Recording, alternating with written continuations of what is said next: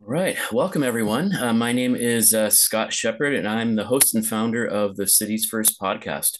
We're really excited today to have Selika Josiah Talbott, who is an industry leader in autonomy, electrification, as well as all things related to future mobility. And it's a real pleasure to have you here today. Thanks for joining us. Thank you for having me. Good morning, Scott. Yeah, this is a real pleasure. And I know we're kind of in multiple time zones here. So I'm here in Lisbon, Portugal, and you're in my hometown of Los Angeles, but we're able to make it work. So that's kind of the beauty of our podcast and the reach of our audience. So we're really starting to kind of bridge the gap in terms of, let's say, mobility innovation in the US, North America, and here in Europe as well, too. So our audience is growing and you're kind of part of the community that we're building. So, we're really happy to have you. So we'll get started. And as the audience and the viewers kind of know our theme and our format, we'll just kick things off. I'll kind of go over your bio. We'll pose a few questions for you that we'll have basically as a nice conversation, kind of go through some of the exploration and do a deep dive into your insights. Then we'll just kind of shine a spotlight into the look ahead for the next 24 months, basically what you see in terms of crystal ball for mobility tech and autonomy. And then we'll just kind of wrap things up where audience and the viewers can find you on social media and whatnot. So with that, we'll get started here. Let me kind of just go through the bio and then we'll kick things off. First in many spaces, Selika Josiah Talbott is known by her colleagues as an influential agent for positive change who leads with confidence and approaches the most difficult and complex challenges with perseverance and commitment to success. As the founder and CEO of Autonomous Vehicle Consulting, Selika is a leading industry voice for responsible investment, engagement, and preparation for new mobility, including robot delivery, autonomous and electric vehicles, and self-driven freight. Selika served as the Deputy Administrator of the New Jersey Motor Vehicle Commission as gubernatorial appointee. Most recently, Selika served at the U.S. Department of Transportation, Federal Motor Carrier Safety Administration as the Senior Advisor to the Administrator. So very impressive credentials and a real strong background at the federal level and at the state level as well, too. So we're really, really excited to kind of do this deep dive. And with that, we'll just kind of kick things off and get started with our format and our questions. So the first question that I'll kind of pose to you, and it's really a burning topic that's really top of mind for urban planners, policymakers, as well as others in the mobility tech space is around Vision Zero. So very broad question, but just we'll kind of take multiple paths to this is what's basically the path forward for Vision Zero in the US? From what we've seen over the last few years of implementations by states and cities and many different outcomes related to pedestrian safety, cycle safety, as well as a lot of the conflict and pain points that we've seen during the COVID pandemic as well, too. So what's your take on that? It might seem like an easy question that you're asking up front. Vision Zero, we've all been marching towards the idea or the notion that we're going to remove all crashes. We're going to prevent deaths and injuries on our roadways. And the premise behind it is a good premise. It is well-meaning, but I think it's lost its zizzle, its dazzle, the spark to Vision Zero. The general public doesn't really understand what it means. People don't know about the amount of people who are dying on our roadways every day. You have people probably more afraid to fly than they are to drive, yet driving, we know statistically, is much more dangerous. I think we have to change our language. I think we have to go back to basics and start to teach education. In more states than not, children don't get a driver's license education if they want it. We don't teach basic mobility education, and yet we're putting more and more transportation options into our ecosystem. So now we have scooters and e-bikes and robot delivery and all these other things that we've added to an environment that was already dangerous. Yeah. And said, good luck.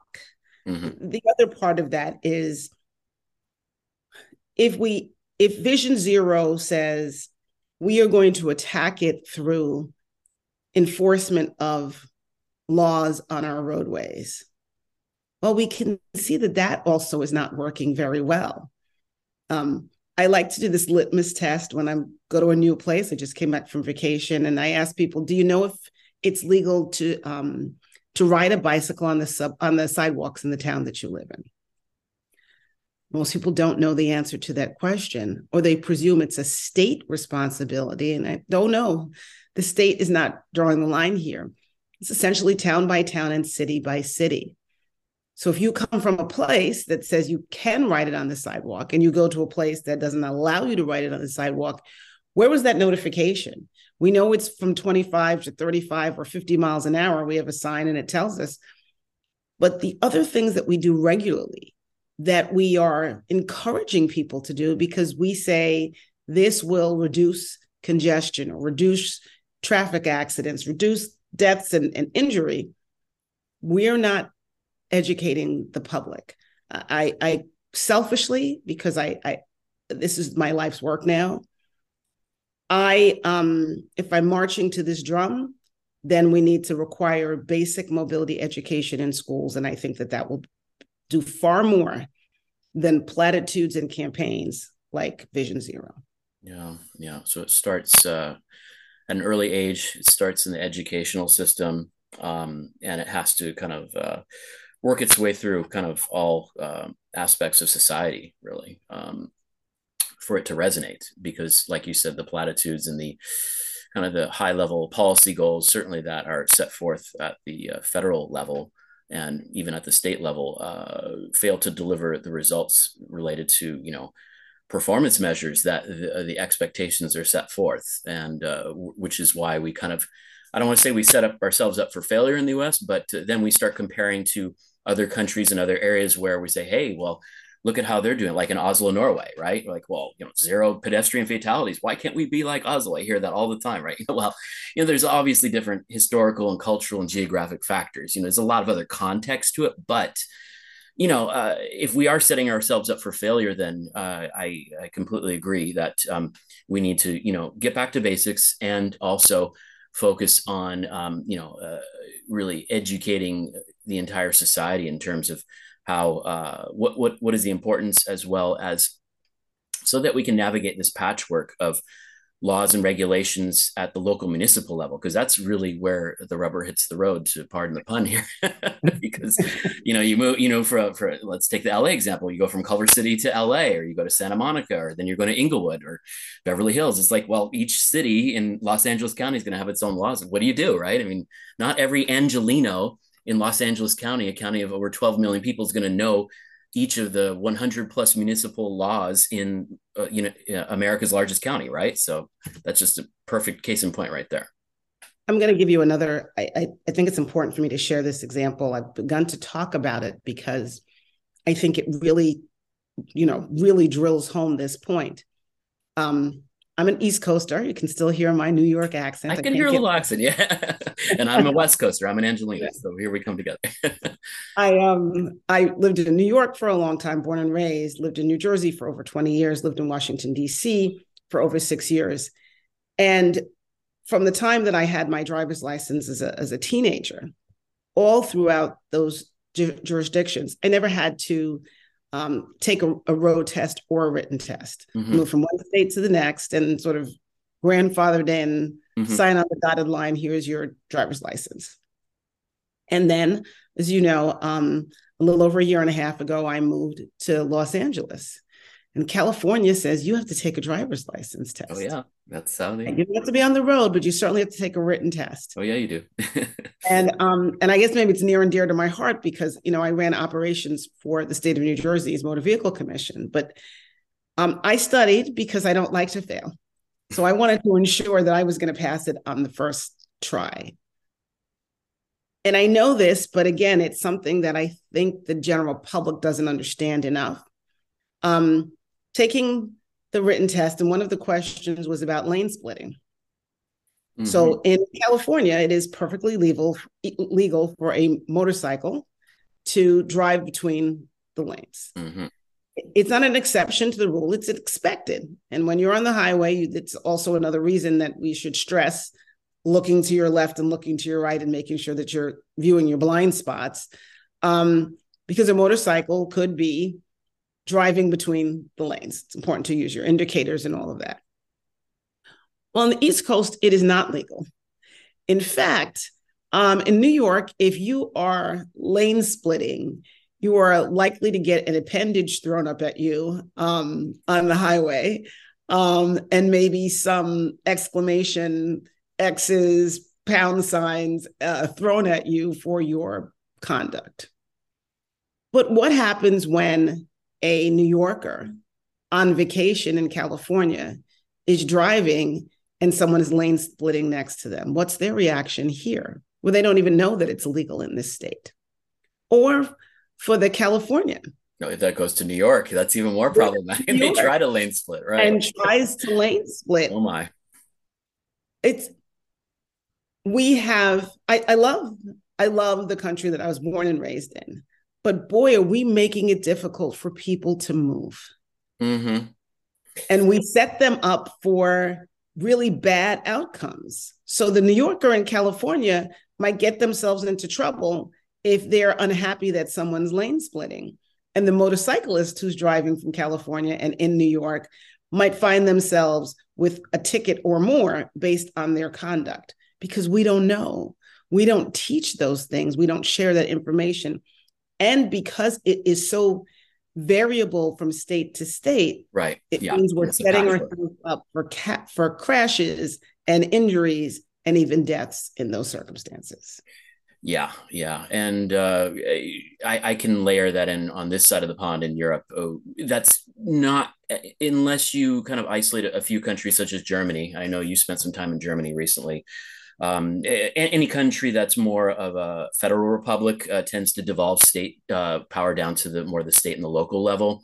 So, you have local decisions within the German states, which is kind of analogous to the US states in a way, but the rest of Europe is much more centralist, whether it's Spain, Portugal, France, et cetera. So power is basically vested, as in the central government. So, and that applies to mobility. So mobility laws, rules, legislation, at least here in Portugal, Spain, Italy, is a bit more consistent. I'm not saying it's perfect or better than the US, but it's an interesting kind of comparison, because you can see this translate for us who are working in the mobility space on both sides of the Atlantic, how we kind of deal with these challenges and differences across modalities, whether it's e-scooters, because I'm in the e-scooter space, or for you in AVs, et cetera. And it's fascinating. There's no silver bullet, but it's something we need to be cognizant of for certain. Right. Right. I think that's the point I'm trying to make is. Yeah. States have operational authority. The federal government has the federal motor vehicle safety standards. I'm not even suggesting that states don't continue their operational authority. If they didn't have that, I probably wouldn't have had a job years ago. that was your former job. What I am saying, though, is we need to explain to people that the rules are different depending on what city you're in or what state you're in, and that those have implications for how you move on your roadway. And you're correct. Germany might be allowing sort of more locally based decisions, but boy, is it harder to get a driver's license there than it is in the United States. Oh yeah, it's tough. Yeah, I used to work for a German company myself too in Berlin, and yes, I've heard about the the interesting the interesting processes. I don't want to use red tape, but processes. So. Yes. All right. I think we'll probably move on to our next question here. Basically, I want to talk about public and private stakeholders, and pilot projects. So the question for you is, how can public and private stakeholders move past pilot project fatigue towards long-term mobility solutions? So this is kind of a question that I curated for you, only because in my personal view, I believe that we have pilot project fatigue in the mobility space during and post smart cities movement. I would say circa 2016, 2017, up until COVID and even beyond. And how do we operationalize and put these into long-term public procurements, RFPs, and multi-year contracts? Boy, That's a really good question. I think one of the reasons it becomes sort of a knee jerk for regulatory agencies to accept these pilot programs is because it gets them to a space of trying new mobilities much faster than if they went out for a traditional RFP. We've created so much red tape in government spaces that we make it virtually impossible for government to be innovative in any way, shape, or form, but for a pilot project or program. And so once they start, government says, well, why would I stop this? If I determine that I'm going to go to an RFP, it might preclude the very actor that I have a relationship with now that is offering this program in my city. And the pathway there, even once we award, someone will protest that award. Mm-hmm. And they spend a year or two either in litigation or in system processes, either at the state or federal government, before we can then settle on a source who then has a limited time within which to operate.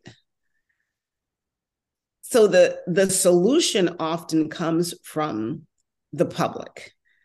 I'd say this because part of me is reticent because I am concerned with access issues in transportation, who has accessed, the kinds of access we allow, what communities are often shut out as we move towards better transportation options. But if we're waiting for the government, you're exactly right. We will be fatigued, stressed, frustrated over a system mm-hmm. that is not designed to be agile. I think when we start to look at new funding at the federal level, when we start to look at opportunities at the state level, I really say that this is the time for government to maybe create carve-outs for the transportation industry because we are moving so rapidly that the traditional way that we have done things isn't working anymore. If I want scooters, if I want robot delivery, God, if I want great EV charging infrastructure and, in my dream of dreams, widespread autonomous vehicle usage, then the processes and systems we have in place today won't work. Yeah. And public sector is not going to be able to take the lead because that lead will then only slow the innovation. We have to turn and start to look at how can private industry pull government along in this instance, rather than the public space by itself determining where, when, and how. We just don't possess the bandwidth for that, or the bureaucratic operations that we have in place really will stymie innovation.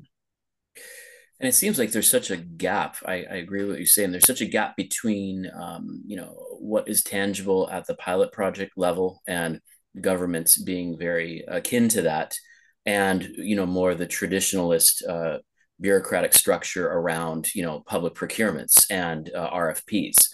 And there's not any, it seems, at least in the US or many different instances in the mobility space, there's no gray area. There's no gray area to jump from pilot project to the traditional RFP. And I don't see that happening. Obviously, there's learnings from other countries. I'll have to use the European example here. I'm sorry, but I'll layer this in because I'm on the side of the pond. But like in the Netherlands, you have the triple helix model, which, public, private, and academia. And it's a real quick to market, quick to innovation procurement. You're very familiar with that, I know, and maybe the audience is too. But there's other learnings that maybe cities and governments can really deploy to operationalize new mobility solutions that are post-pilot project, but not multi-year tenders or RFPs that are so Byzantine that they're crushed under their own bureaucratic weight, and you go through this entire kind of litigious process. They're very Byzantine, to use that term. And we talk about all these other governments in across the world that are very bureaucratic. But back home in the U.S., I mean, really, I think bureaucracy crushes us in terms of just sourcing services for the government sector, and really the mobility space, and how there's been such rapid innovation from Silicon Valley and other actors over the last 4 or 5 years really lays bare that I would say that burning issue, and there's room for improvement. I've written some articles myself on that. I'm sure you've spoken about that a lot yourself, and I'd like to see more gray area between the pilot project and the traditional procurements, but I don't see it happening yet. One of the things that happened is, and certainly before I worked in government, either at the state or federal level, you want to snap your fingers and have it done instantly. Why is this taking government so long? And then once you're sort of inside, or now you're seeing how the sauce is made, you have an understanding that you don't want government to move at the blink of an eye. If it did, our processes, the way that we interact, would literally be lurching back and forth from one administration to the next, from one director to the next, from one administrator to the next, and you'd have whiplash as a nation. So you certainly don't want government to move like that. But there is, as you say, this gray area between snapping your fingers and moving like the Titanic. Exactly. Right. Yeah. Where's that gray area? Right? There's a little space in between. Yeah. And that space is most especially in transportation where we need to be. Mm-hmm. If you think about I'll give an example outside of transportation. If you think about how government has addressed privacy laws, mm-hmm. and the internet, mm-hmm. And our ability to protect our personal and private information, the government hasn't sealed the deal on that yet. Or a few patchwork state laws, like California has their law, Massachusetts, right. And what is it, like 40, 45 states have no laws on the books right now, I think, for that. And we didn't get the internet yesterday. It's been around a while. So it's, we've had a little time to kind of figure this out. And yet we don't have an agreement. We don't have real, true federal policy to address these issues. Yeah, American GDPR, basically. Where is it? And then here comes connected and shared mobility, and then mm-hmm. electrification, mm-hmm. and an autonomous vehicle. Yeah. The government says, well, we can't even agree what should be driven, where it should be driven, who should be in the vehicle, how the vehicle moves on our roadways. It is almost disheartening if you think about what we've been able to do in terms of protection for privacy and communications over the internet. And then when you say, well, where does that leave us in the connected, autonomous, shared, and electric space? When are they going to get to us? People have been calling for action for a while. We've been saying this 2,500 vehicle minimum is not enough to really assist in widespread usage. I say, I'm going to look at it the converse way. Don't tell me what I can do in autonomous vehicle world. Tell me what I can't do. Mm-hmm. Just say, oh, yeah. That's a good point. Just say, we're going to rule out, and I know the AV folks out there won't be happy with me when I say this, but I say it and I mean it. I think the federal government should say, we're not going to move hazardous materials on autonomous vehicles. Not at this juncture. We're not ready to move hazardous materials in that fashion. We want a person aboard. Yeah. Just say that. Just find a carve out that people who are pushing back against autonomous vehicles say, oh, well, that makes sense. If they're going to say that, maybe I could start to look at the rest of this in a positive manner. Or say we're not going to move livestock on an autonomous vehicle. It's generally going on a 150-mile radius. And, when the chickens are all over the road, you might want someone there immediately. I think that'd be a good idea. Yeah. I like that. Just have somebody say that. Yeah. But instead, we're not saying anything. Saying that we are not going to impede innovation, but we support safety is not a policy. It's a slogan. Or it's a platitude, like you said. It's just it's an empty statement. And it gets us nowhere. Yeah. It really does. So, I'm not shy because I'm hoping that people in the right spaces listen and understand how they are frankly damaging innovation. They are impeding it. We can't move forward if we don't have any policy or guidance. If we think that we as a nation are required to have federal arms around most, or if not all, transportation, why are we refusing to put federal arms around this, or to acknowledge that you don't possess the requisite knowledge to properly oversee this area of transportation? And if that's the case, then you farm it out to someone who can. Yeah, who's the lead, stakeholder that can actually move that forward? Because again, if it's not at the federal level, even though we've seen much support at the federal level for new innovation during this, let's say, peak smart cities hype circa 2016, 2017, pre-COVID, when the proverbial rubber hits the road and we're looking for policy guidance and actual, let's say, frameworks and structures moving forward, the ball is being dropped, though. So yeah, we do need to, figure out who else can kind of lead that charge. So kind of our final question, I think we have time for one more quick question here, is about your book. So let's talk about that real fast. So how did your recent children's book, Sammy and Sally Mobility Series, come about? Maybe you can tell us about that really briefly. It's all wrapped up in the things that I do. I practiced law for 20 years. As a product liability defense lawyer, I represented franchises and spent a period of time doing criminal defense and even teaching how to defend a car crash from corporate side. I link that with the work that I did at the state and federal level, and really circles back to the conversation that we started having about Vision Zero and learning for our children on our roadways. We keep pushing all these wonderful innovations into the ecosystem, into our network of mobility, and yet we're not teaching people how to move.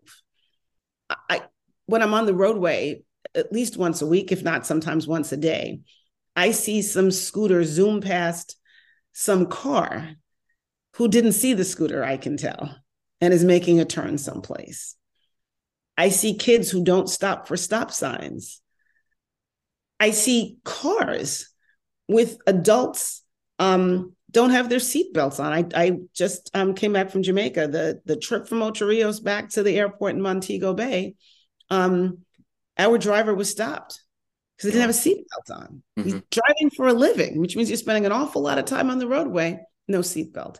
Wow. Sammy and Sally is meant to start the conversation, mm-hmm. to address new mobility, not just for the children, but for the parents. We know from an educational standpoint that when we are speaking to young children, elementary school age children, you're also speaking to the parent at the same time. So the conversations in the book, it's really just the story of a family and lovable Sammy and Sally who move around town, whether they're on a bicycle or they interact with scooters or one-wheelers, trucks, that how do you move around the road? How do we tell a story so that it feels comfortable, it feels natural? The kids wear helmets. I'm going to circle back to Vision Zero again. If I have to wear a helmet in my suburban town when I ride around my neighborhood, why can't I go to a city on vacation and rent a scooter or a bicycle and not be required to wear a helmet? We have laws and rules that make absolutely no sense. Protection and safety should be concepts that are taught at a very young age that carry through as we are adults and then as we begin to raise our own families. Seatbelts, helmets, eye contact, understanding that there are other people in our ecosystem, but also to introduce new mobility. So in the book, Sammy and Sally also have the opportunity to see a robot delivery, sort of what I call in the wild. Oh, But nice. they get to see a robot delivery, a Kiwi bot in their neighborhood. And their mother explains to them what that robot delivery does. It's aiding people who otherwise wouldn't have that transportation option. So that's how the series came about. As my girlfriend says, I gave birth to the idea. I started sketching it out. When I wrote it first and sent it to the illustrator, she said, "This is not a book. This is a series of books." Yeah, And yeah, definitely. so we cut down the first one to essentially two short stories. Hmm. Lisa Bailey, who's also an educator and a mom and heavily involved in the autonomous vehicle industry, sort of helped me bring it to light. But I want to just especially give thanks to my illustrator, Princess Caribou. The reason that this book is self-published, because there were publishers who thought it was a great idea, said that they wanted to provide the illustrator for me. And I wanted a specific illustrator because the figures in the book is a family of Black people. And I wanted them to look just like the Black people that I know in my community, and just like the children that my kids knew. And so the illustrations, frankly, are gorgeous. Yeah. They really make you want to turn the page and see this family and see how they travel and move throughout town. Well, I'll be ordering my copy too, so really excited to see that. We'll be certainly promoting that, after we publish the podcast, so everyone can get a link to that. But really excited, and it sounds like you've really, filled a real niche in terms of mobility education that has not been brought to bear yet. So I think that you're onto a really prescient idea here. So congratulations on that. I'm really happy to see that kind of series and future books that you're going to be telling stories of as well too. So that'll be really great to see. Mm-hmm. Good. So I think we'll kind of wind things down here, but I'm going to open it up for just a little bit of thoughts now. Maybe if you could just spend just a few minutes giving us your crystal ball. So we do this on the City's First podcast. So tell us maybe what you think is going to be on the horizon in the next 24 months, given what's been happening with Silicon Valley Bank. Everyone knows about that. We all know about what's happening with inflation. We know about all these macroeconomic issues, but back to mobility. Many of us, you and me and many others, aren't leaving mobility anytime soon. We're in this industry. We're in the thick of it. So it's not like we're checking out and going to the next venture. So for those of us in new mobility, especially in like autonomy and other modalities, where do you think we're going to be at in the next 24 months in terms of innovation and just general trends? Okay, so that leads me to my tagline, which is transportation is mobility and mobility is freedom. Either we have to go to goods and services or goods and services have to come to us. That's how we live. And the work that we do for those of us in the transportation industry is around the movement of people, goods, and information. So if I'm looking at what we call the near-term future, I think there'll be a realization as we lose more and more people in the workspace, where labor shortages continue. Even those who may not have wanted to adopt autonomy are really going to have to start saying, wow, this is a necessity for us to survive as a people. The average age of a truck driver in the United States is older than 57. Yep. But we don't wait for stuff to get delivered in a week or 10 days anymore. 1 or 2 days is about all we can handle. And if we get lucky, we get it in a few hours. Instant gratification, yes. Someone has to move those goods. We're working from home more, but only for certain types of careers. We may not travel out of our houses in the same fashion that we did before, but boy, someone is bringing you your lunch now, or someone is bringing you your groceries. If you go to the store, the things that even retailers used to carry in a clothing store, they don't have on the shelves anymore. You have to order it online. and have it come to your house, try on it, figure it out, and then take it back to the store. So when I look at the future of transportation, I think we'll be moving more and more goods by autonomy, even in the short term. I think we'll embrace autonomous vehicles in spaces that we may not have, the general public may not think about. So where it's dangerous, maybe in mining, we see people using autonomy in mining now. Those percentages of that industry will increase greatly. In farming, we're using autonomy. We will see those percentages increase greatly. At ports, where there's a significant labor shortage, we will see increases in the use of autonomy. And when we get accustomed to and perfect it in those separate spaces, it will help to seed greater confidence in using autonomous vehicles in the movement of people. But we have to figure out some of these other things as well. When we talk about autonomous vehicles, well, autonomous vehicles have to be electric in most places. Mm-hmm. So if we don't get electrification right, we can't get to autonomous vehicles. It's all connected. Yeah, of course. It is all connected. A third of our EV charging stations don't work. We have to create confidence in a system where people are even willing to consider purchasing an electric vehicle, which means we have to do better for the infrastructure. Well, if you're doing better for the infrastructure, who's going to be able to afford a new EV? I have said it a number of times that Frozenberry Porsche Taycan is my favorite EV. It's a pretty car. It rides wonderfully. But at $118,000, it is nowhere near being under my Christmas tree. I know, yeah. The average American is paying $700 a month for a car note. And now people who, in some respects, maybe you're making $15, $20 an hour. How do you afford a home? How do you afford a new car? How do you afford an EV charger? Is an EV charger possible in your apartment? I know. I have to actually segue really quickly. We're running out of time. We have about another minute left. So where can everyone find you? And then we'll have to sign off here.